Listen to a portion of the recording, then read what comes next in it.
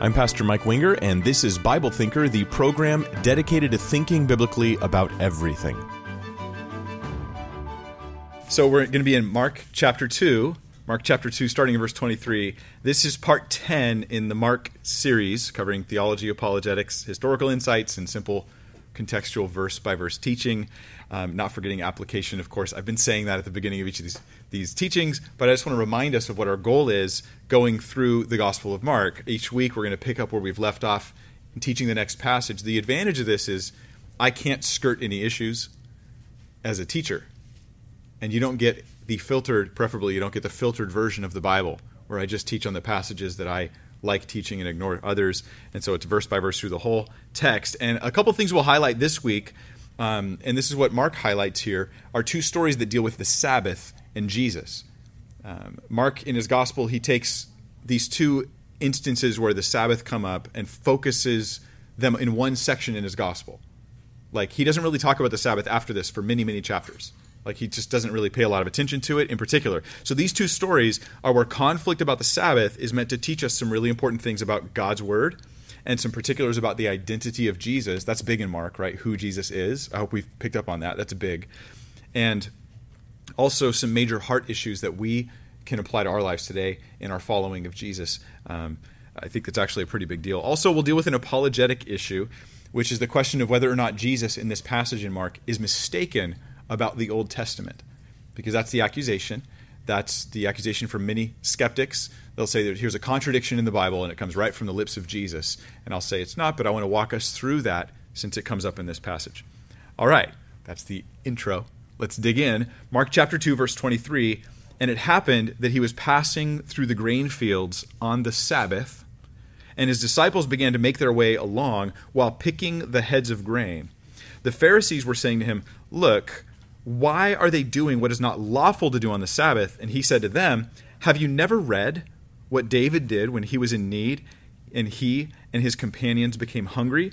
How he entered the house of God in the time of Abiathar the high priest, and ate the consecrated bread which is not lawful for anyone to eat, except the priests.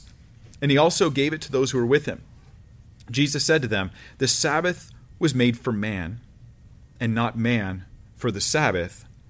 So the Son of Man is Lord even of the Sabbath." There's a lot here. There's another story we'll get to in a minute, but there's a lot going on here, and I think it's really interesting stuff and exciting stuff. And it's stuff that clears the junk out of our minds if we allow it to. So here's another controversy, and it's going to be used to teach us about who Jesus is. And the first question I want to ask for us, 21st century readers is, why are they being triggered? Like, what are they tripping on? Like, his disciples are walking around and they pluck grain and they're like eating it. They'd roll the grain and eat it. And they freak out. What's going on here? Well, it's the Sabbath, and the Sabbath for the Jewish person is the day of rest, as most people know. The Sabbath is the day of rest, and the Jews were extremely strict about this, and in a sense, I say rightly so, because God commanded them to rest on that day. It wasn't like an option. It was like, no, you need to rest on that day. That much is they're rightly doing and saying, this is a strict thing. We're supposed to rest on this day. It's part of the sign of us being in obedience to God and his commands. But how did what they do trigger the breaking of the Sabbath? Like, you're breaking the Sabbath? What did they do? Well, it's in verse 23. They're passing through the grain fields on the Sabbath, and his disciples began to make their way along while picking heads of grain. They're not harvesting crops like with sickles and they're gathering in bundles. No. They just pick. You guys like this? When I go walks around the block, I feel bad for my neighbors because I like subconsciously grab plants. Do you do this when you guys go walking? And I'm like, I grab plants and I start slowly ripping the leaf into pieces as I continue on my walk. And I'm just thinking about things or praying or listening to something, And so I've tried to change my habit to only picking dead things. So I'm just pruning their gardens now and their trees. So that's me trying to not be a terrible neighbor. But it's a habit. Anyways, they pick these things up and they're just nibbling and eating the grain. Luke chapter 6, verse 1 adds a little bit more detail. The same stories in Luke 6. It's actually Matthew, Mark, and Luke. And in Luke 6:1, it says that they pluck the grains and then they would rub them in their hands. Rub them in their hands. And the idea here is they're eating them. So for us who don't farm, which is modern world most of us, I think.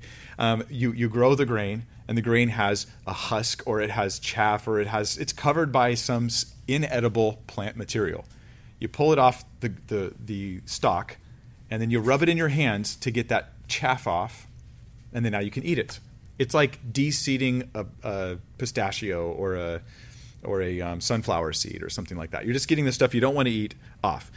So this is considered by the Pharisees them breaking the Sabbath, because you harvested and you threshed. They're like, that was work. You're breaking the Sabbath. You're doing what's not lawful to do on the Sabbath. So the question we have then is, did the disciples really break the Sabbath? That's what they're accused of. Did they really break the Sabbath? And I'm going to answer yes and no. Or to be more clear, sort of.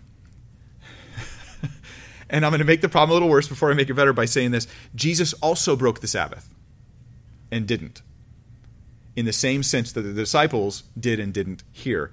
And let me show you in John 5 what I'm talking about, because it depends on what you mean by Sabbath.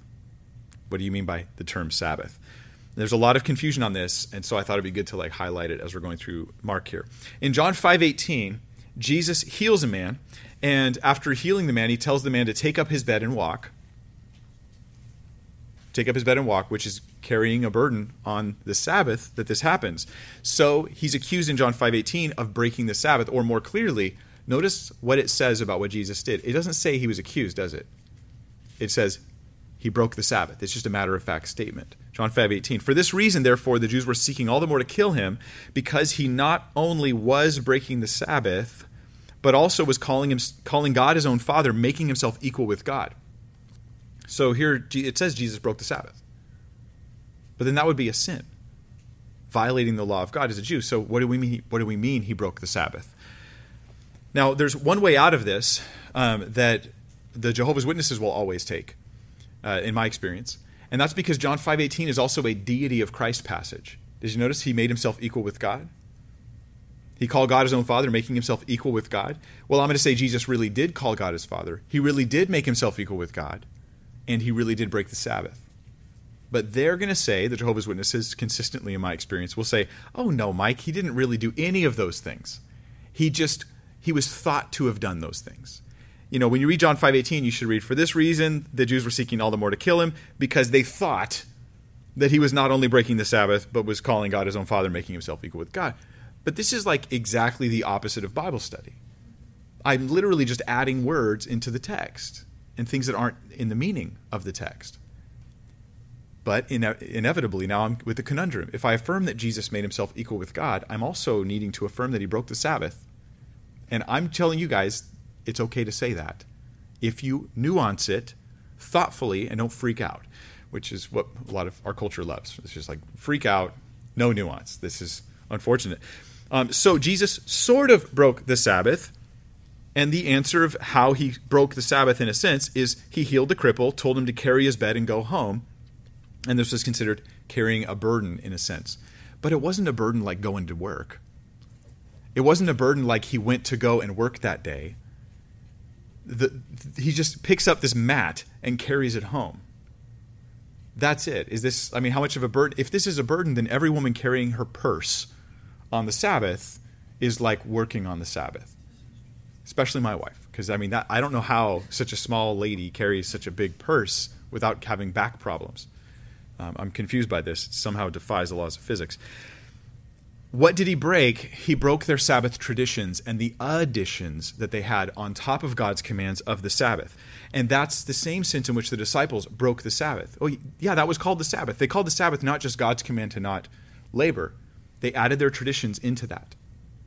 And if you broke one of the traditions, they would in common tongue say you broke the Sabbath, even though those traditions weren't God's law.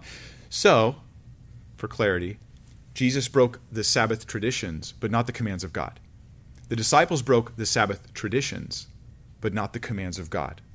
And Jesus, as we see consistently in the Gospels, he makes a huge difference between the traditions and additions of man versus the clear teaching of the Word of God. There's a big difference between these things. So back to Mark chapter 2, to understand why they're flipping out and so upset about this, we can I think as a modern reader, you might read it and think, oh, well, they're upset because they're stealing. They're walking through someone else's field and they're just taking some grain. But this was actually normal and accepted and appropriate in Israel. In fact, there's actually an Old Testament law about it. Deuteronomy chapter 23, verse 25. Look what it says about walking through someone else's grain field and taking grain. It says, when you enter your neighbor's standing grain, then you may pluck the heads with your hand, but you shall not wield a sickle in your neighbor's standing grain. You can pluck it with your hand, but you can't wield a sickle. This is like case law for Israel, right? Like, it's okay if you take a little bit to nibble on, but you can't go and harvest their stuff. And so that was just the general thing. In fact, it was considered a kindness to the poor of Israel that the farmers wouldn't fully reap. They would only do one reap, one pass through their farmland, and they would leave especially the corners and edges, on the edges of their property. They would leave that free, unharvested, so that the poor could come and gather what they needed. But some other farmer can't come along and just start reaping all that stuff and take it to market. That would be a violation of the principle there. So this is considered okay. But they considered it harvesting or working because there they are, rubbing it in their hands, plucking it. The Sabbath laws of God versus the traditions of man, that's the issue here. We know for sure Jesus was opposed to the additions and traditions that people added to the commands of God. He says this consistently in the Gospels, but I'll give an example. Mark 7, verse 8, neglecting the commandment of God, you hold to the tradition of men. He's speaking to the same traditions that they used to add to the Sabbath. So Jesus is walking a fine line here that was understood, I think, by the Jews of the time, but is lost sometimes on the 21st century audience. And the application is going to be pretty clear, though. So there's these issues, according to Jesus, where they add to the commands of God the traditions of people, and I think the Sabbath was highlighted by Christ because it was one of the biggest victims of this. The basic command in the Old Testament is don't work on the Sabbath. It also says carry no burden on the Sabbath. It means in relation to working, though, not like technically my shoes are a burden, my long hair is a burden. You could make it, my glasses are a burden. What is not a burden now? In fact, let me explain to you what they did. The traditions of the people during Jesus' time added a ton of things to the Sabbath law, and they're now known as like the 39 Sabbath laws. There's like these 39 prohibited behaviors, even in modern traditional Judaism, that don't come from the Old Testament, but they come from the tradition and the teaching of the Pharisees, the rabbis that came after them. I got this information from the Orthodox Union, which is a Jewish site, and they list these 39 things and they explain them very briefly, because if I went into every detail, it would take days. I'm not kidding. It's like stacks of books just to explain what you can't do on the Sabbath and what you can do and how it can be done. But this is what it says under the category of reaping. It says you can't reap on the Sabbath. And I'll quote now, this includes cutting or plucking any growing thing. So, boom, they've already violated the tradition. Agriculture is, again, one of the main ways in which a man shows his dominance over nature. This category is therefore also one of those mentioned in the Torah, as we find Exodus 34:21. 6 days shall you work, but you shall rest on the seventh. In plowing and in harvesting you shall rest. So plowing and harvesting you rest. Well, they considered even one plucking of one head of grain to be in that category. Such activities as plucking a flower and plucking a fruit from a tree come under this heading. You can't pull an orange off a tree and eat it. The same is true of mowing a lawn. You can't mow a lawn on the Sabbath. It was also legislated that we do not handle any growing flowers or plants. You can't even touch them. It is also forbidden to climb a tree or smell a growing flower. Fruit which falls from a tree on the Sabbath may not be used on the same day. You can't be like, it fell on its own, I can get it, or the wind blows. No, man, don't touch it.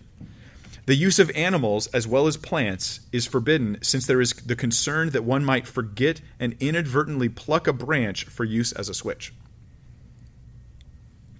You can see how the Sabbath went from a day of rest to a day of burden under these traditions. So the Sabbath is a glorious thing. We're not coming against that. We're just saying that in the strict enforcement and not just enforcement, but addition of extra commands, that was a serious problem. Here's what they said under the category of harvesting. I'll just read one brief sentence. That you cannot harvest on the Sabbath. From the same Orthodox Union Jewish site, It says, the prime example is threshing grain to remove it from its husk. Squeezing a fruit for its juice is also included. So you squeeze a fruit to get the juice out of it, or you try to get a grain out of its husk, which is what the disciples did. They broke harvesting and threshing, even though no farmer would consider that harvesting. Did you go to work today? Oh, yeah, man. I plucked a handful of grain, I rolled it in my hand, and I stuck it in my mouth. I worked today. Like, nobody thinks this is labor. Like, I didn't go to work that day. I carried my mat from the place I was healed to where I went home. Like, I worked that day. Like, no, you didn't. Like, that's not work. That's not what we mean when we say I'm going to work. Maybe some people do. I don't know.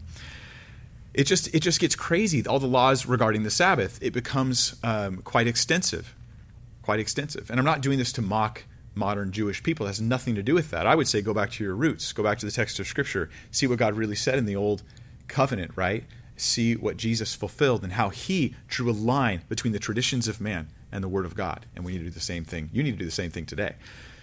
But you can't start a fire on the Sabbath. You're not allowed to start a fire, which includes, nowadays, turning a light on, because you're engaging this electrical connection that's considered like starting a fire. You can't start a physical fire. You can't start a fire on your stove. You can't turn a light on. You can't turn your oven on. I'm assuming you can't use microwaves because it involves kind of those same elements. I wonder how many Jewish people, I'm coming to that in a second actually, I wonder how many Jewish people have sat in the dark and cold on a Sabbath day because they just forgot to prepare and turn the lights on before the sun went down and to, get the fire prepared in just the right way so it would be Sabbath approved. And so they sat there in the cold and they were like, well, this is a day of rest. What a blessing. In modern day Israel, if you go into the hotels there, which on our Israel trips that we've done, you'll see that the elevators themselves, they have a special Sabbath like mode that they get into, and these elevators will go up and down, and they'll stop on every floor on the Sabbath. If it's a 10-story hotel, it's going to stop on 10 places all the way up, 10 places all the way down. It takes a while to get to where you're going, and a while to wait for the elevator to come to you as well. And you might be catching on the way up, and you just have no control over this because you can't push buttons on the Sabbath to trigger starting a fire. It's violating that thing. Now, I think it's honorable that there's many who are trying to honor God's commands and do what they think. They have a great zeal for God here. I'm saying this is not what the Sabbath is supposed to be about. And I think that's what Jesus is saying. And that's why he highlights the divide between the traditions of man and the commands of God. So this is he's targeting their traditions, I believe, in this passage. So did they break the law of Moses? No. Did they break the Sabbath traditions of man? Yes. So you could say in a sense they broke the Sabbath, in another sense they didn't. Depends on whether you're talking about the traditions or just the commands of God. But that's only part of the story. Jesus' illustration here, how he talks to them, is a lot more than just saying, hey, you added tradition, that was bad, I'm separating the command of God from tradition. He does a lot more than that. He shows that they have missed something huge in the law. Like, you wouldn't have added the traditions if you had really understood the law. That's kind of what he gets at. And this kind of gets to our hearts a little bit too when you think about it. So the first thing he says to them is, in verse 25, have you never read? Now, slow down for a second. They have totally read and memorized. Like, read, studied, thought about, considered, carefully pored over. To say to like even a modern, like serious rabbinical Jew, have you never read? Is like an insult. Have I never read? Have I never read? What are you talking about? But Jesus does this consistently with them because I think he's trying to point out something. And by the way, it's kind of insulting. But in this case, it's just shoving it in their face. Look, you've read, but you didn't understand. And this is what the prophets say about Israel. It's like, here, I've told them, but they didn't get it. I've shared with them, but they haven't heard me. Read Isaiah. Read what the Lord said. And then they read it, and it's like, yeah, but maybe you're doing the same thing your ancestors did with these passages of Scripture. They were convinced they got it, but they didn't. And as application to our lives, I think it's this simple. I need to be open to the correction of Scripture, to my view being tested and corrected by the clear teaching of the passage, and to recognize that though I might hold with zeal to some teaching or some idea, that doesn't mean it's in the Bible. And I just want to notice when I'm 2 and 3 steps removed from what the clear teaching of Scripture is on an issue, because it's hard to go through that process of letting it go. We tend to assume that whatever church I grew up in, everything that they taught was good. And it's encouraging to think that, and it's nice and it's easy. But then when I read the text of Scripture and how easily people get off base, I go, well, I want to see it in the text. I want to see it in the text. I want to be right. I want to see it with my own eyes in the text of Scripture to guard myself against the traditions of man. That's a good application, I think, for us. Now, this doesn't mean, now there's those who overreact. And they're like, well, if I was taught it when I was growing up, I throw it out until I can prove it.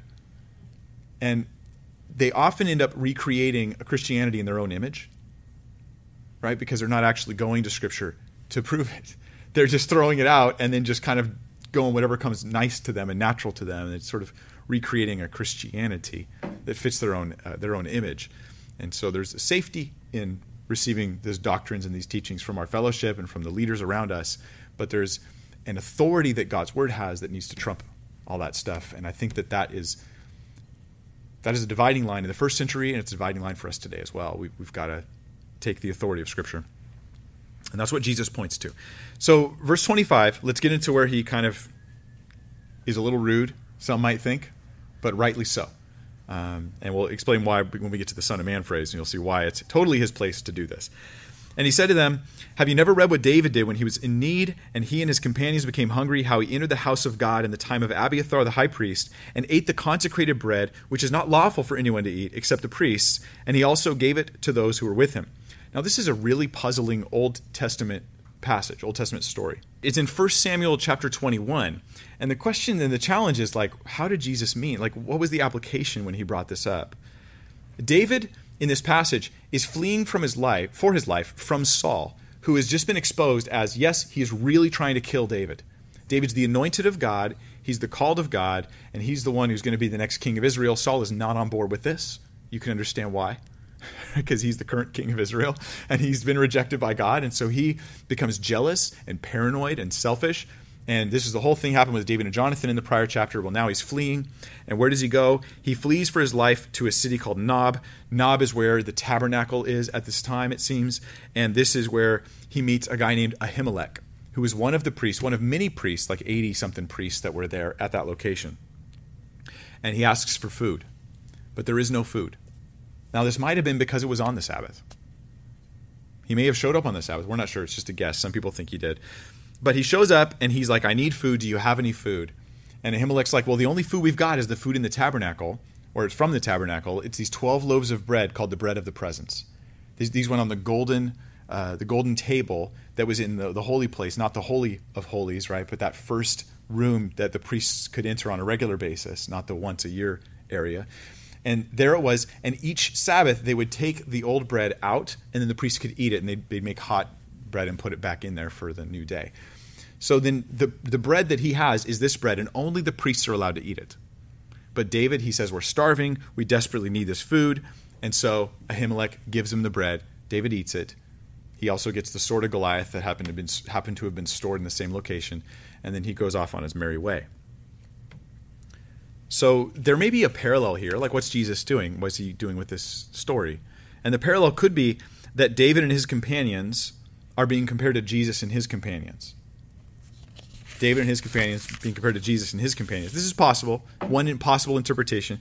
Maybe the idea is that if David could violate a clear rule that God gave in order to save lives, then Jesus' disciples could violate the man-made rules of tradition to better serve Jesus. This is one interpretation. I don't know if I'm super comfortable with it, but it's one that's been put forth. Many rabbis actually agree with this. This is not an un-Jewish idea. Many rabbis, modern rabbis, will be like, oh yeah, this is common knowledge. Like if you have like a Sabbath, service and someone falls down and they're dying right there and you're doing CPR for an hour to try to keep them alive, that would be work. You ever done CPR? 10 seconds of that thing is like a lot of work, just so you know. You try to do CPR. It's only a dummy. I've never done it real life on someone, or I wouldn't be smiling about it, because that's pretty horrendous stuff. But if you were doing this CPR on someone for like an hour, you're like, yeah, that was work. You're sweating, your muscles are all destroyed, and you need to sleep for a week. It's pretty much the only possible solution. But that would be labor. But they would say, no, that's appropriate. It's a Sabbath, but it's to save a life. It's an immediate present need to save a life. So they would say, yeah, what David did was okay, because we understand the heart. And this is maybe a better interpretation. We understand the heart of the law. We understand that while these rules were given, yet there are times where human need will take precedence over those rules. That's a possible interpretation. Here's another way to represent that interpretation is David's situation reveals the heart of the law, that human life takes priority over the rituals that are going on in the law. And the leaders in Jesus' time were valuing their rules over the well-being of other people. This could be a looser parallel, because Jesus' disciples aren't going to die if they don't pluck these heads, right? But it could be a looser parallel, in which case Jesus is then rebuking their traditions, and he's saying, in effect, you don't understand what the Sabbath is ultimately about, which comes to his statement after he gives this story where he says the Sabbath was made for man, not man for the Sabbath. You don't understand what this is really about. And I think there's a hermeneutical principle we can gather here as we study the Scripture. We have the Sabbath taught about. We have the laws about the tabernacle taught about, but then we also have examples of how that played out in Israel's history. And we should look at the teaching passages, the didactic, the teaching passages of Scripture, but also the examples of how they play out in real life. Because both of these are inspired by the Holy Spirit to be recorded for us. And so the same thing for us. We look at the New Testament clear teachings about what the gospel is, but it's good to also look at how it was presented in the book of Acts to different people and to learn from those examples. Of course, we have to separate good examples from bad examples as well. Anyhow, it is a bit of a puzzle. I have to admit, it's a puzzle. Like, what exactly is Jesus getting at with this parallel between him and David, or the servants of David and his servants, that idea? I think the one thing we can safely say is it seems to be about the heart of the meaning of the law as it's compared to the needs of people. And that is something they misunderstood. And let's explain that a little bit more here, hopefully. So in verse 27 of Mark 2, Jesus concludes this illustration with the phrase, the Sabbath was made for man and not man for the Sabbath. The Sabbath was made for man, not man for the Sabbath. This is like a principle which people debate on this. It's interesting reading commentaries on these passages. Sometimes commentaries betray some pretty sketchy views on the authority of Scripture and things like that. And these are unfortunately some of the commentaries that come with the software that I have, because I can't afford 1,000 commentaries. But this principle that the Sabbath was made for man, not man for the Sabbath, I think probably the best way to support it with the Old Testament is Exodus 16, verse 29. This might be the best way to support it. The reason why I want to support it is because some would say Jesus is just straight overturning the Old Testament here. He's just overruling it, but this is not the case. This is never the case. Jesus says Scripture cannot be broken, right? He will clarify and he will restore the meaning of Scripture. He's not here to overrule it, no matter what progressive Christianity wants to tell you about their version of Jesus. Exodus 16:29 says, "See, the Lord has given you the Sabbath." He's given you the Sabbath. It's a gift. He's given you the Sabbath. "Therefore, he gives you bread for 2 days on the 6th day." This is speaking of the manna. It would fall enough for 2 days on the day before the Sabbath. Remain every man in his place. Let no man go out of his place on the 7th day. The idea is it's a gift. You can rest. I'll provide for you enough that you could just take it easy and I'll take care of you. That's the idea. Now, there's an idea also of God's command. So when you violate the Sabbath, you're violating God's direct commanded will. And so there's a rebelliousness that needs to be dealt with there. So this was about, if I can summarize kind of some of the main points that I've come across so far.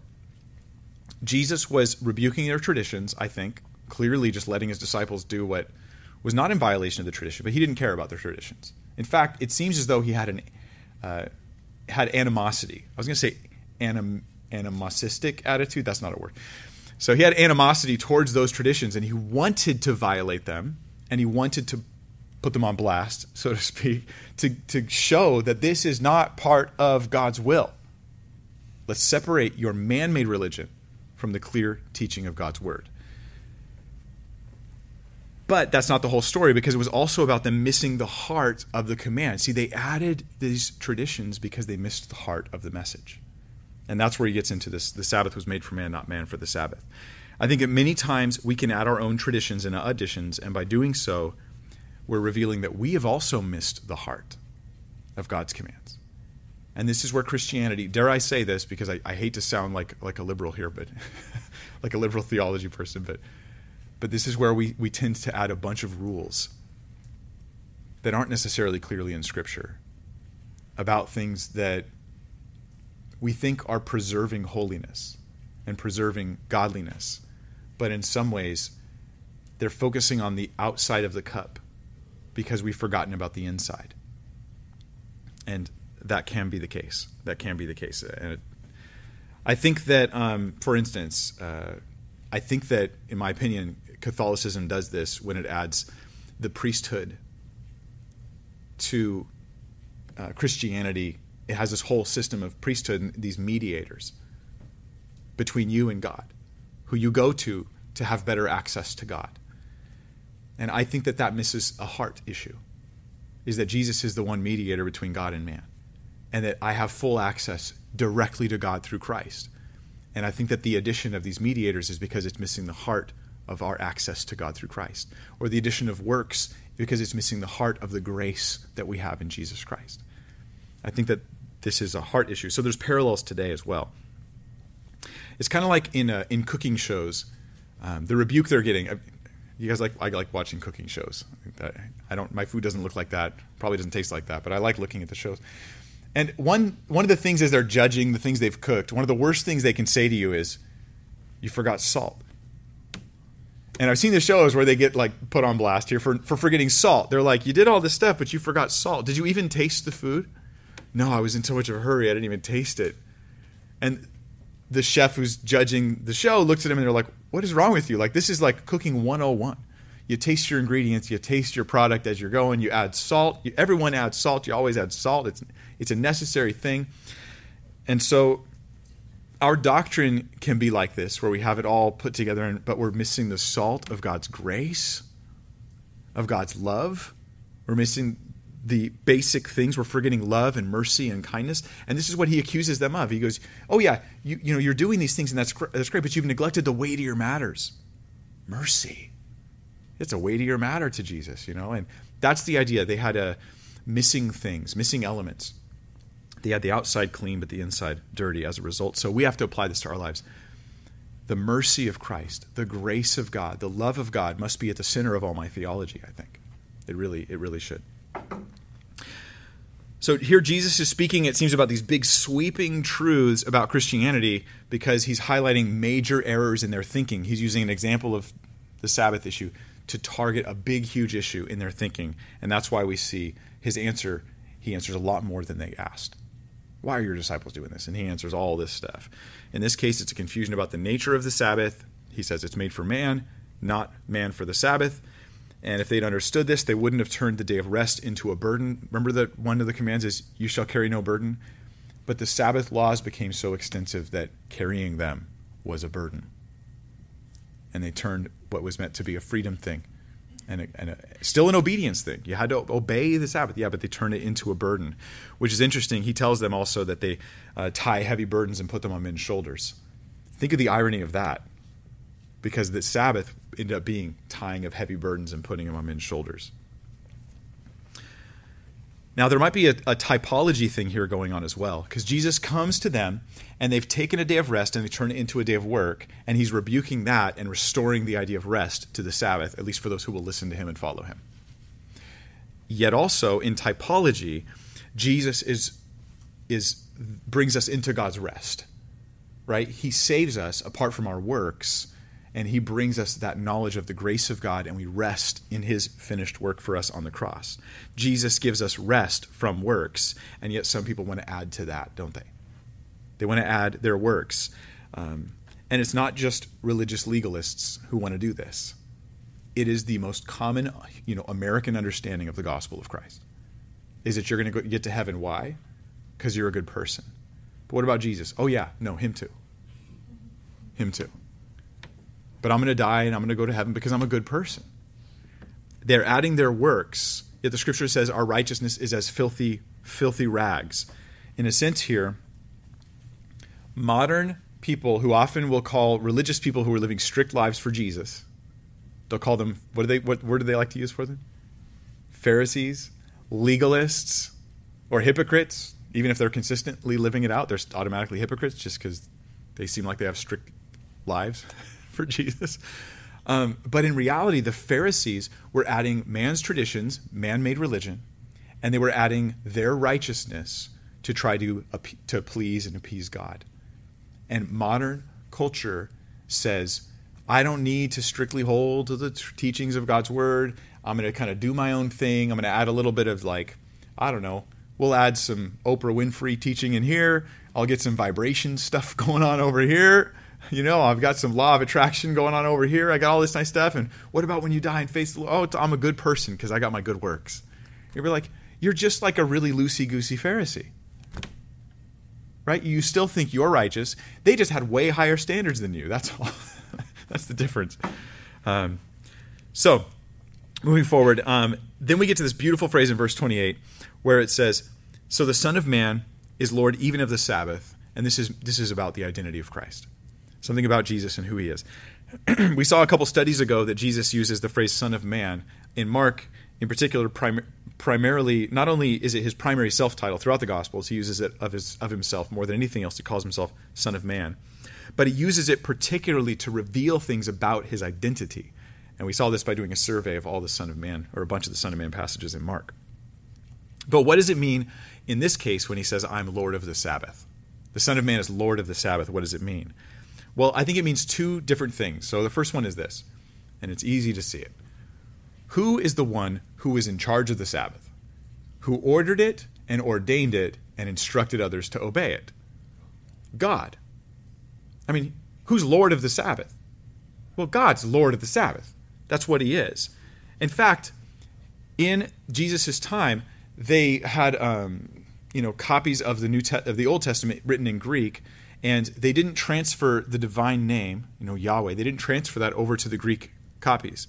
They would use a different word in its place, and they all knew that the divine name was there, but they'd use a different word so that when they read it out loud, they weren't saying the name because that was something that was a tradition, but something they wouldn't do. Don't say the name. You might say it in vain. Don't say it. And so they would use a word kurios, which is translated as the word Lord. And so he calls himself Lord of the Sabbath, and yet they're used to, in their reading, to knowing that, frequently Yahweh is Lord. Lord means Yahweh. And so it's very interesting that he says this. It's heavy with meaning. Another way to put it is this. Who else in the Bible would claim to be Lord of the Sabbath? Do you think David would claim to be Lord of the Sabbath? Are you kidding? I'm David. I'm Lord of the Sabbath. No, of course he wouldn't say something like that. Would Isaiah? I'm Isaiah, the prophet. Lord of the Sabbath. No, he would never claim to be Lord of the Sabbath. Who else would claim this? Would Moses claim to be Lord of the Sabbath? No, he just received it like the rest of them. He was the one who told him about it, but he wouldn't have claimed to be Lord of the Sabbath. Peter. Would Peter be like, I'm Lord of the Sabbath? Not later in Jesus' ministry, he wouldn't. Maybe early. No, I'm just kidding. Don't be so mean to Peter, right? No, of course he wouldn't say something like that. It would be considered blasphemous. Jesus says, I'm Lord of the Sabbath. Because he's God with us. Because he's Lord of the Sabbath. That's the thing. And I love how he says it. Notice in the text, he doesn't just say the Son of Man is Lord of the Sabbath. He says the Son of Man is Lord even of the Sabbath.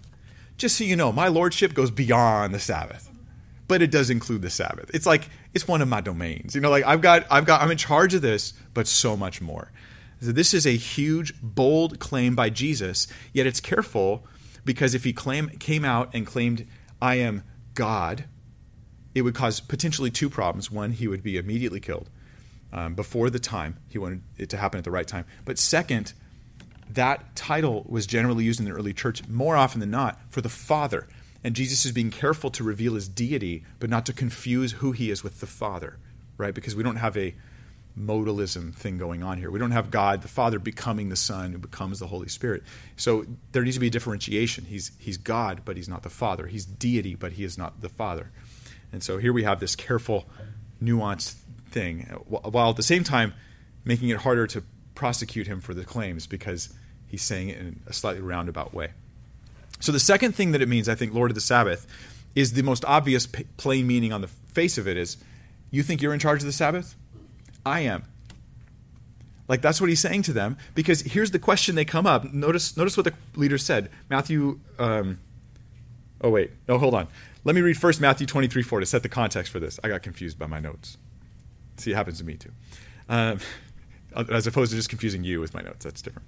Matthew 23:4 says, they tie up heavy burdens and lay them on men's shoulders, but they themselves are unwilling to move them with so much as a finger. This is what the leaders were doing. They had taken it on themselves to be the guarders, the protectors of the Word of God, and they would protect it. And this is actually an illustration that comes from the rabbis by drawing a hedge around the Bible. So all these extra laws and extra commands, it's like drawing a hedge around the commands of God. So we're going to make it really, really sure that you don't accidentally stumble and break one of the commands by making sure that you don't get anywhere near it by adding tons of extra stuff. So these are the heavy burdens. They consider themselves to be the guardians of the Sabbath. This is why when they approach him in Mark 2:24, they say, the Pharisees were saying to him, look, why are they doing what's not lawful on the Sabbath? Because in a sense, it's like, who do you think you are? These guys walk up to Jesus and his disciples, and they're just like studying them to see when they do something wrong. And they know it's the Sabbath, and they know all the extra Sabbath laws, and these are just peasants. These are just the uneducated fishermen from Galilee. Of course they're going to mess something up. They don't have all the careful hundreds of extra additions we've got. So they watch him, and then they see him do that, and they go, Jesus, why do your disciples do this? They think they're the guards of the Sabbath. So in short, Jesus is saying, yo, that's in the Greek, the original Greek. He's saying, yo, I'm the Son of Man. You don't tell me about the Sabbath. I tell you about the Sabbath. Why are they taking these heads of grain? You don't even understand the Sabbath. Let me tell you a story that's going to make you go, wait, what? Yeah, you know that thing about David and the whole taking of the... Yeah, puzzle on that for a while. Guess what? The Sabbath wasn't made for man. It was made for man, not man for the Sabbath. And by the way, I am the one who's in charge of it. This is what he's claiming. No wonder why they conclude by trying to kill him. As we'll see in a minute, they're like starting to plot against him. We'll see in a moment. But before we move on to the second passage in Mark chapter 3, verses 1 through 6, I want to deal with the apologetic issue that I mentioned. So we'll deal with the second Sabbath story. It's a very different tact or direction we'll take on that one. But the apologetic issue is this. In Mark 2:26, Jesus says it was in the time of Abiathar the high priest that David entered and ate the bread, right? In the time of Abiathar the high priest. But when you go to the passage in the Old Testament for Samuel 21 where this takes place, it's Ahimelech, not Abiathar, that seems to be functioning as high priest. I say seems because the phrase high priest isn't used anywhere in the passage. They're just called priests. They're all called priests. But Ahimelech is the father of Abiathar. It seems as though he would be functioning as the high priest. It's possible that Jesus has inside knowledge, and maybe really Abiathar was functioning as the high priest, and Ahimelech was not, and he was functioning as a priest. That's possible, but 1 Samuel 21 doesn't make this clear. This would be Jesus' divine knowledge if that was the case, so I don't want to assume too much here. So the question is Jesus wrong? This is where the skeptics will come in and say, well, Jesus was wrong, or Mark was wrong, or his source was wrong, but this is just wrong, right? It was Ahimelech, not Abiathar. Others add to the problem, and they say, plus Matthew and Luke don't include this passage. They have the story of the Sabbath altercation, but they don't include the phrase in the time of Abiathar. They don't have that sentence in there. Now, this is interesting conjecture. When you get to people who are comparing the Gospels, you got to be ready for this. They'll say, "Oh well, Matthew and Mark don't record the same thing." I'll tell you, I think Matthew was trying to hide Mark's mistakes, and here you just got to go like, you're trying to read the mind of the author. This is not a good idea, especially when you have an agenda to undermine the text of Scripture. You're going to find what you want. It's called confirmation bias. That's what's going to happen. So an interesting response to that is this. It was normal, as you read consistently through Mark and Luke, it is normal for them to leave out details like time and place references. That's normal. When something's recorded in Mark and it has time and place references, it's normal for them to just not even refer to those things in the other Gospels. So it's just consistent. It's not like they specially picked one thing to leave out. It just seems like their normal behavior, their routine. So reading into it is unwise at that point. It's unjustified. But there's several answers that have been put forth, like probably a dozen possible solutions to this problem of Ahimelech and Abiathar. And the one that I lean towards has to do with the Greek word that's used here. It's epi. The phrase "in the time of" is translating just one Greek word, epi. Epi is a preposition that has meanings like upon, before, and it's like prepositions like we use in our language today. It has a lot of variety of uses in these words. It's used potentially, and in other places, it's used to mean not when, as in when Abiathar was high priest, but in the time of, which is actually how it's translated here in the NASB. In the time of Abiathar the high priest. It's the time of Abiathar, who may or may not have been high priest at that time, but to differentiate this Abiathar from some other Abiathar, you say in the time of Abiathar, the high priest. He was the high priest at some point, and he was alive when this event took place. In fact, he was there. Ahimelech was there, but so was Abiathar. He was there. He later, we'll find out more information I'll share in a minute. We get this kind of usage potentially in Luke 3:2 and in Acts 11:28, where there's a similar in the time of, and it seems to be referring to, in fact, Luke 3:2 seems to be referring to in the time of, and it mentions Caiaphas and Annas, two different high priests, and it talks about when John the Baptist showed up on the scene in the time of Annas and Caiaphas. This might be a similar reference where it's referring to the time period of their lives. It's a general time period. Sometimes we're asking for too much exacting detail and specificity. What time did you get there? 2 o'clock? Well, I found out it was 2:03. You were wrong. Like, sometimes we're not being given as many details or exacting of details as we want. But I think there's more information here. Because the question I have next as a Bible student is, well, why then would Jesus highlight Abiathar, not Ahimelech? If Ahimelech's the guy David talks to and the guy that gives him the bread, why does Jesus highlight Abiathar? What's the reason for this? And I think there's a few good answers to this question. One is, Abiathar was more well-known and more notable than Ahimelech. He appears this one time. He pretty much doesn't appear later. Abiathar went on to become David's high priest, David's priest, and the one who consulted with David and helped David out. So this is a turning point where the son of Saul, Jonathan, just gave his allegiance to David. And now the priesthood is giving their allegiance to David, resulting in Abiathar becoming David's priest. And so the kingdom's being handed to David piece by piece over the protestations of Saul. In fact, there's more information here, which is this. Abiathar didn't just become high priest in some later date. He became high priest as a result of David eating this bread. Let me explain.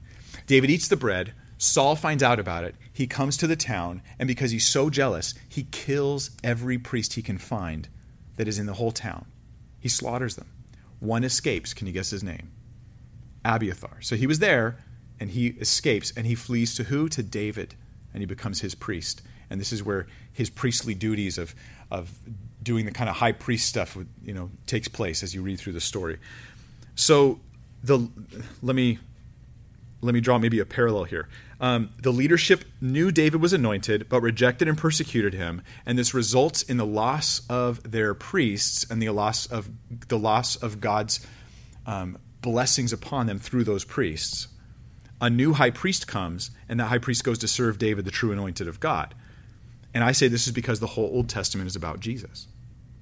And I think Jesus is highlighting this. I think this is meant to draw attention to Abiathar. David is the anointed. He represents Christ. And Saul and those who fight against it represent the leadership who's fighting against Jesus. And here you are fighting against Jesus, and just like Saul, you're going to lose it all, and it's going to come to me. I think Jesus is almost drawing a parabolic type illustration through this sort of thing. God's anointed is going to win, and they will lose out on everything. So this is based on the idea that Jesus, if you want to take my interpretation here, it's based on one idea. Jesus, rather than being clumsy and uninformed about the Old Testament, he has a very thoughtful and nuanced understanding of the Old Testament. That's where your interpretation here will shift. Do you think he doesn't know? Or do you think he knows, and he knows what he's doing? And then you're going to get your interpretation, your view on that. I think he does have a thoughtful and nuanced view, and you could build a case for this. I mean, just look at what Jesus says all the time. Look at what he just did with this whole story about David. Look what he does when he quotes Psalm 110, where he says, why does David say, the Lord said to my Lord? Like, who's his Lord? If the Messiah is his son, who's his Lord? What's going on here? And it's just like this careful, nuanced, like thoughtful use of the Old Testament, and that's what Jesus is doing here. But let me add one more thing. This is an apologetic issue that has caused some people a lot of pain and a lot of, really, like, leave the faith because of this issue, this Abiathar-Ahimelech issue. And all I want to say is this. Even if you felt like my answer doesn't count, well, there's other ones. You could look up other possible solutions on your own. But it's not proper to abandon your faith because you're like, Abiathar or Ahimelech? I'm not a Christian. Do you see how this is like an overreaction? This is like an overreaction. Like, oh, sorry kids, we're not going to Disneyland today, we're going next week. I want to die. Like, that's a slight overreaction, don't you think? Like, we need to not have that kind of fragile faith that's hanging in the balance. That's just, if I can't answer every question totally convincingly, all my faith will die. Well, that's not even faith. Because when I have faith, what I'm saying is I have good reasons to believe. This doesn't mean I can answer every single question posed to me by anybody who asks it. There's questions I don't know the answers to. I'm sorry, I don't know microbiology that well to answer every question you have about it. Just talk about how DNA is formed. Okay, I'm interested in this. I've looked into it some, but I won't be able to answer every possible question about it. I remember hearing about the RNA world hypothesis and thinking like, oh, this is interesting stuff, but I don't feel like I have to defeat it the first time I hear about it as a Christian or my faith will fall. Plus, I think it would just be more evidence for God, even if it was true, so, in my opinion. But yeah, we need to have a solid faith that's not so fragile as to fall apart when we have one question we can't answer. That's just a psychologically bad place to be in, I think, and we shouldn't be there. Anyhow, I do think it's easy. It's relatively easy to answer that question. So chapter 3, let's look at the next passage. We'll move quicker this time. But chapter 3, verse 1, it's related to the Sabbath. I'd like to get it done today. So it says, he entered again into a synagogue, and a man was there whose hand was withered. He had some sort of medical issue. His hand's withered. It seems like it's emaciated and able to use it. They were watching him to see if he would heal him on the Sabbath so that they might accuse him. Just let that sink in. So they might accuse him. He said to the man with the withered hand, get up and come forward. And he said to them, is it lawful to do good or to do harm on the Sabbath, to save life or to kill? But they kept silent. After looking around at them with anger, grieved at their hardness of heart, he said to the man, stretch out your hand. And he stretched it out, and his hand was restored. So here's the trap. It's the Sabbath. There's this guy with the withered hand. Let's make sure that Jesus can see him from where he is. And let's see if he heals him, and then we'll have him. Are you insane? Let's see if he heals him, and then you'll know he's the Messiah, is the answer to this riddle, right? Like, then you'll know he's the true Son of God. But no, you're like, no, then we'll have him. He will have violated our Sabbath rules. Like, what kind of darkness is in your mind when you can be in this place? What caused this? What was wrong with the Pharisees? And some would answer, in our culture especially, well, they were religious. That's what was wrong with them. They were religious extremists. I mean, Jesus is like the most extreme religious extremist you've ever seen. The problem is that they were extreme about the wrong things, right? But there's nothing wrong with being a religious extremist. I want to be as extreme as I possibly can following Jesus.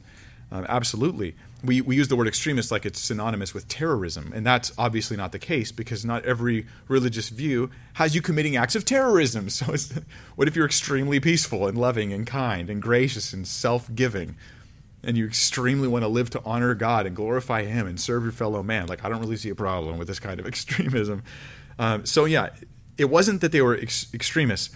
It was this. Two things. They were self-righteous, and they had man-made religion. These are the things that I think identify a Pharisee for what they are, as I spoke about a minute ago, but I want to drive it home a little bit more. They were self-righteous. They rejected the baptism of John, which would be admitting that they were sinners. Well, I'm not going in that water. I have to repent to do that. I'm not admitting I'm a sinner. Why would I need to repent? As I heard not long ago, the president of our country say, why would I have to repent? I just don't do things that are wrong. What? Yeah, unfortunately, I think he's encountered some unbiblical leadership, Christian leadership in his life, and this has led him down some very strange doctrinal paths. But that's self-righteousness. They also reject Jesus' authority. But you might ask, how could they think themselves righteous after looking at the Old Testament? I mean, the law, they fall short so much of the law. How could they think they're righteous? And then we have the examples in the Scripture of Israel failing over and over again. Israel, they kill the prophets. They reject God. God calls them Sodom. He's like, I drove them out and put you in the land. You're worse than them. The application is that God, throughout the Old Testament, and by the way, when you see horrible behavior by humans in the Old Testament, it's to show you horrible behavior by humans because you're a human and you need to know that you're a sinner. Right? I want to draw out the reality of my sinful condition so that I will know I need God. But they didn't see it this way, and that's where we get to man-made religion.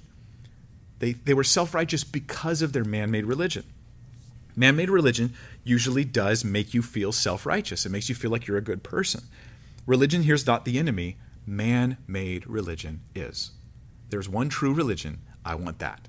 I want God's views, God's teachings, beliefs about God and how to follow him. And you want to, I don't know how we get away from calling that religion. That is religion, but it's true. That's the thing. It's true religion. It's authentic. So religion's not the enemy. Man-made religion is.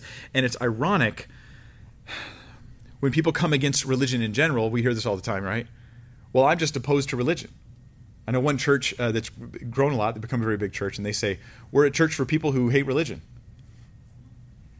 And I'll be like, do you really don't think you're religious?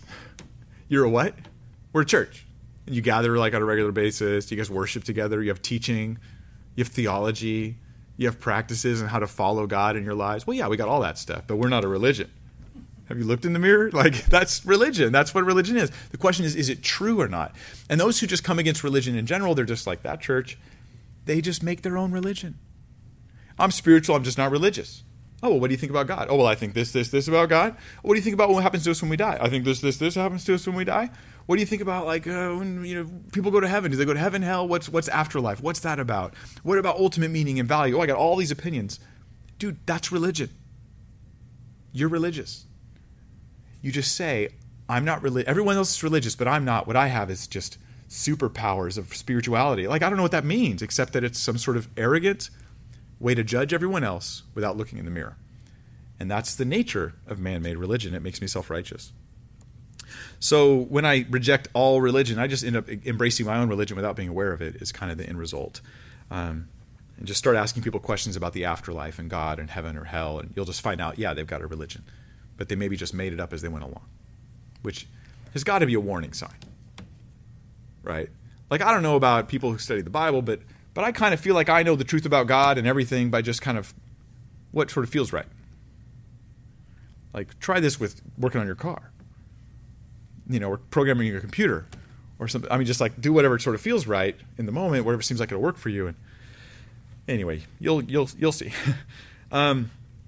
Notice this too. Jesus, he didn't reject religion in general because he doesn't say to them, who cares what you read? He says, have you not read?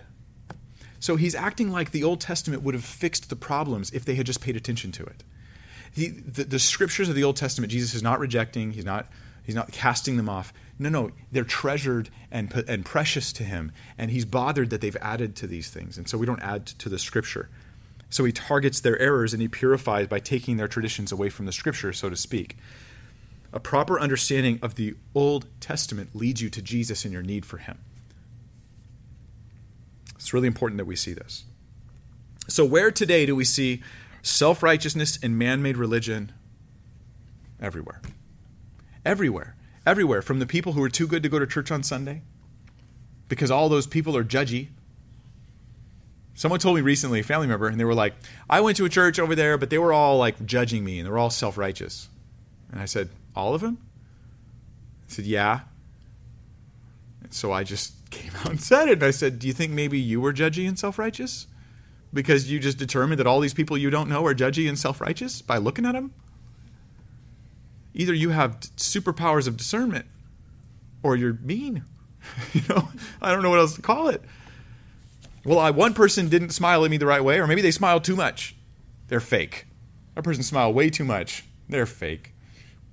Okay, that's amazing. You're amazing. You're able to read people's hearts and minds so quickly. It's quite a skill. But we see this all over the place. So-called progressive Christianity, that's the term for it, progressive Christianity, which often means just throwing away anything you don't like about Christianity and replacing it with whatever culture likes. We see self-righteousness there because their main target is to vilify whatever Christianity they've cast off. Their main target is that. Casual cultural Christianity is also self-righteous and man-made. It's not about bowing my life to the authority of God, to the Word of God, to the person of Christ. It's about doing what I want and nodding my head in some sense a little bit to the Lord. And then I should be good, right? Because I'm a good person. Then there's like the Frankenstein religious views of our culture, where we have these conflicting views, and you ask people about their religious views, and you find that they don't even agree with themselves within their own views, because it's just they're that much in darkness on these issues, which is why we want to have these conversations, right? Ask them about him. What do you think about this? How about that? And you draw out of them their thoughts. But it usually comes down to be a good person, make your own path. Most people, in my experience, who call other people Pharisees think that they're good people, right? And those other people are messed up, and they have their man-made religions, their own views, and those people are the Pharisees and they're self-righteous. But it's so often it seems like it's either both people are or they are. And this is why we need Jesus, man. We're all sinful people who desperately need the grace of God through Jesus Christ. So they lay the trap. They want to see if Jesus heals him. This is like our culture, like they're waiting for an offense. Wait, I don't need to hear what you're saying. I just need to hear certain words. And then triggered, and then boom, all of a sudden, like, now you better tweet out an apology or we're going to come after you like crazy, like all this stuff. I mean, this is like our culture. They're looking for an offense. And sadly, Christian truth is becoming dangerously offensive in our culture. People are losing their jobs. People are getting lawsuits and various other problems, sidelined in their careers because of things like this. But notice this, Jesus didn't stop. He knew this was going to cause controversy. He knew the end result is they're going to try and kill him. But he does it anyways. He tells the man, come up here, come forward, and puts him in front of everybody to make an example out of the very thing that would trigger them the most. This is not culturally sensitive, but he's very sensitive to the needs of the culture, not the morals and the views of the culture, but the needs of the culture. So he does needful ministry. He targets cultural issues many times. We could take this example from Jesus. So get up, come forward. He makes an example of it. He goes headfirst into the most controversial issues of his day, whether it was talking about marriage or talking about the traditions and the Pharisees and stuff. He just goes headfirst into these kinds of issues. And I think as Christians today, we should not see cultural issues as things we're afraid of. We should see them as things our culture needs help with. And we go headfirst into those issues to help those people. It's evangelistic. It's meant to minister to people. But too many pulpits have been silent for too long, and so congregations are confused. And they're irritated at their own leaders. They get asked a question about, you name it, like homosexuality, and their leader dances around for 5 minutes on stage, apologizes for how the church has treated the LGBT community, and then moves on. And you're like, okay, but that's all? Like, I don't even know what to think about this issue anymore. But I know one thing. You're not in trouble. Like, that's all I know. Like, you're not in trouble. And Jesus, he gets himself in trouble. Not to offend people, but to preach the kingdom. It does offend people. Then the response in verse 4 is silence. He says, is it lawful to do good or to do harm on the Sabbath, to save life or to kill? He goes right to the heart of their confusion. He's like, you don't even care about people anymore. You just want to trap people in play your little games and to have your little trigger offense. Jesus, you're not woke enough for us. And so he gets right to the heart of the issue. They missed mercy, compassion, and love. And again, Jesus, he's not violating the Sabbath. He's exposing their twisted version of it for what it is. They're so hardened because they have the ability to ignore God's truth when it stares them in the face. Instead, they find it offensive. They don't see him as the Messiah. They see him as a target. Right? We've got to take him down. And also, they've lost love. They've lost love. And we live in a time like this where there's hard hearts and there's a loss of love. And you could feel it in our culture. The anger is rising. The anger is rising. Right? It's growing in intensity. And Jesus still goes headfirst into it.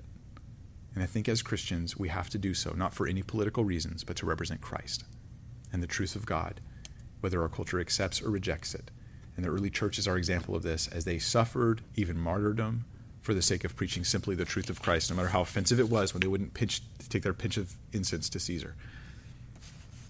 Then in verse 5, we see Jesus' response. After looking at them, around at them with anger, grieved at their hardness of heart, he said to the man, stretch out your hand. And he stretched it out, and his hand was restored. So Jesus is two things. He's angry, and he's grieved. And I think that this is a really interesting balance. He's actually angry, and that was totally fine. Anger is not necessarily a sin, certainly not in this case. Sometimes it results in sin. Even right anger can result in wrong actions sometimes, but not with Jesus. But he doesn't apologize to them at all. He's angry, and he's grieved. And so I would ask us this: when we see our culture going sideways, going wacky, going weird, many of us get angry, many of us get grieved, but maybe we should do both. Because anger motivates you to action, and grief motivates compassion. And these are two things I want to feel. When I see the culture going wacky and sideways, I want to feel angry and grieved, in the right sense, in the right way, to have a right response, not unbalanced. Grief, I give up, I'm in despair. Anger, I lash out. But put them together in a godly way, and perhaps I take right action to really help people and navigate these issues, whatever they be. And then finally, verse 6, the Pharisees respond, and they worship Jesus, and they bow down to their true Messiah and King. Oh, no, that's not. That was the parallel universe version. No. In verse 6, the Pharisees went out and immediately began conspiring with the Herodians against him as to how they might destroy him. And this is where the plot begins, right? The actual plotting and planning. How can we work it out to bring him down, right? How can we work it out to bring him down? We'll see that come to its fruition at the crucifixion of Christ. I think here's our application, 2 major applications from this passage. And we'll go to your guys' questions and thoughts. One is know the word in the letter of what it says and in the heart of what it means. In the letter and the heart. And don't add to it. But know it in its actual purity of the teaching of what God's word has. Know the letter and the heart, because Jesus seems to be relying on both of those to make his points. And the second one is be bold as a Christian. If you were to preach the gospel and stand on cultural issues, and you're talking about whether it's the confusion in our culture about gender, the confusion and the harm in our culture being done with drugs and with sexual immorality and with just the obsession with self and pride and self-affirmation, all these kinds of things, you start coming against these things, and it resulted in someone plotting your death, you would probably feel like you blew it. Well, I don't know what I did, man, but they want to kill me now. I must have not represented Christ well. But can I just say, this ends with them plotting the death of Jesus. And it was a success. It was the Father's will, and he's walking the path that has been laid for him. I think that for us, we have to be bold about the truth of Christ, not because we're just angry, but because we're also grieved. But we also need to be okay with the reaction of our culture and not think that if I just say it the right way, they'll accept me, and at least they'll like me. And that man-pleasing motive will mess up your witness. Yeah. So let's pray. Father, we thank you for your holy word, and Jesus, for the nuanced and careful and sometimes even difficult way in which you challenge us to set aside our traditions, yet to hold fast to the Scripture and to understand the heart of God being communicated there, as well as the letter details that we get. We just pray we would have the fullness of all that in our understanding, and we also ask, Lord, for boldness to share the truth of Christ in a way that is meant to wake up a culture that is so in need, to have their consciences alerted to their need for Jesus. And if they get triggered, let us just be those who represent you well when it happens. Let it be according to your plan, according to your will, Lord. We ask that we would be bold and confident representatives, ambassadors for Christ, that we could be compassionate and persuasive, but that we would not compromise truth in an attempt to persuade. In Jesus' precious name we pray. Amen.